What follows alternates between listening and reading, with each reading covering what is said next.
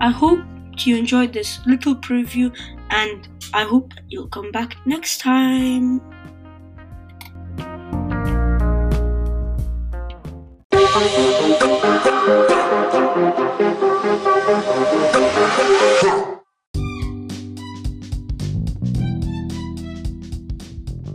Now, let's look at the gadgets that the US Army use.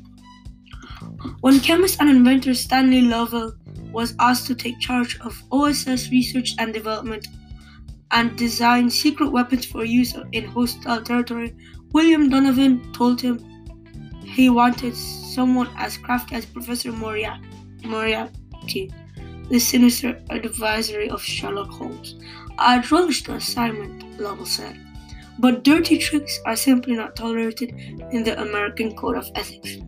Donovan replied that if he was so naive as to think that the Americans would design any trick that might help them defeat their mortal enemies, then you're not my man. Lovell took the job and went on to develop the baseball-shaped Bieno hand grenade below for those adept at Americans' national pastime, along with stealthy sidearms, truth potions, and poison pills. Lovell's message to his staff was just what Donovan ordered. Throw all your normal law-abiding concepts out the window. Here's a chance to raise merry hell. Proposals for exotic new weapons came not just from Lovell, also from President Roosevelt, who passed along to Donovan a letter from a dentist in Pennsylvania suggesting that bats be harnessed with small sensory devices and released over Japan, where they would nest in wooden buildings and set them ablaze. Those so-called bat bombs were tested with mixed results before the project was abandoned in 1944. Other brainstorms questioned to inject female hormones into vegetables that Hitler consumed so he would lose his mustache and exhibit other humiliating symptoms. Several weapons designed or commissioned by OSS and RED, however, proved well suited for covert warfare, like the high standard .22 caliber pistol with a built-in silencer. According to Lovell, his boss demonstrated that gun in the Oval Office by firing it into a sandbag while FDR's back was turned.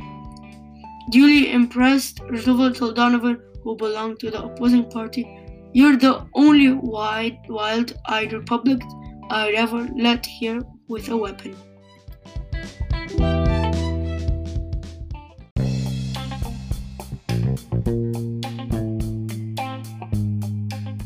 Now, let's take a look of what is behind the enemy lines. No branch of OSS did more to answer William Donovan's call for aggressive action than Special Operations, modeled after Special Operations Executive, or SOE, which Churchill authorized to set Europe ablaze. Like SOE agents, so SO recruits operated behind enemy lines, often aiding or organizing attacks by partisans on Axis occupation forces. In Yugoslavia, OSS special operatives helped resistance fighters combat German forces and evacuated down Allied pallets harbored by those partisans. In Burma, officers of the OSS Detachment 101 armed and trained Kachin guerrillas, who are credited with killing 24 Japanese occupiers for every one of their own losses.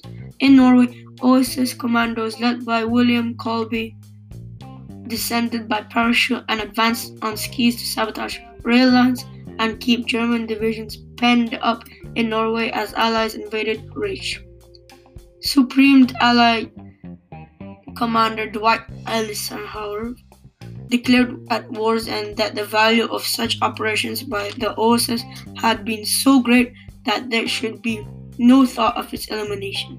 Despite the endorsement, the agency was disbanded in late 1945, but it helped create the CIA years to come by proven OSS veterans like Colby.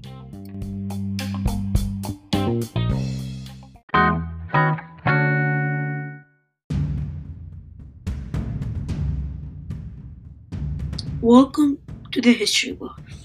I'm your host, Alex Karpetians, and in today's episode, we're going to look at the secret history of World War II.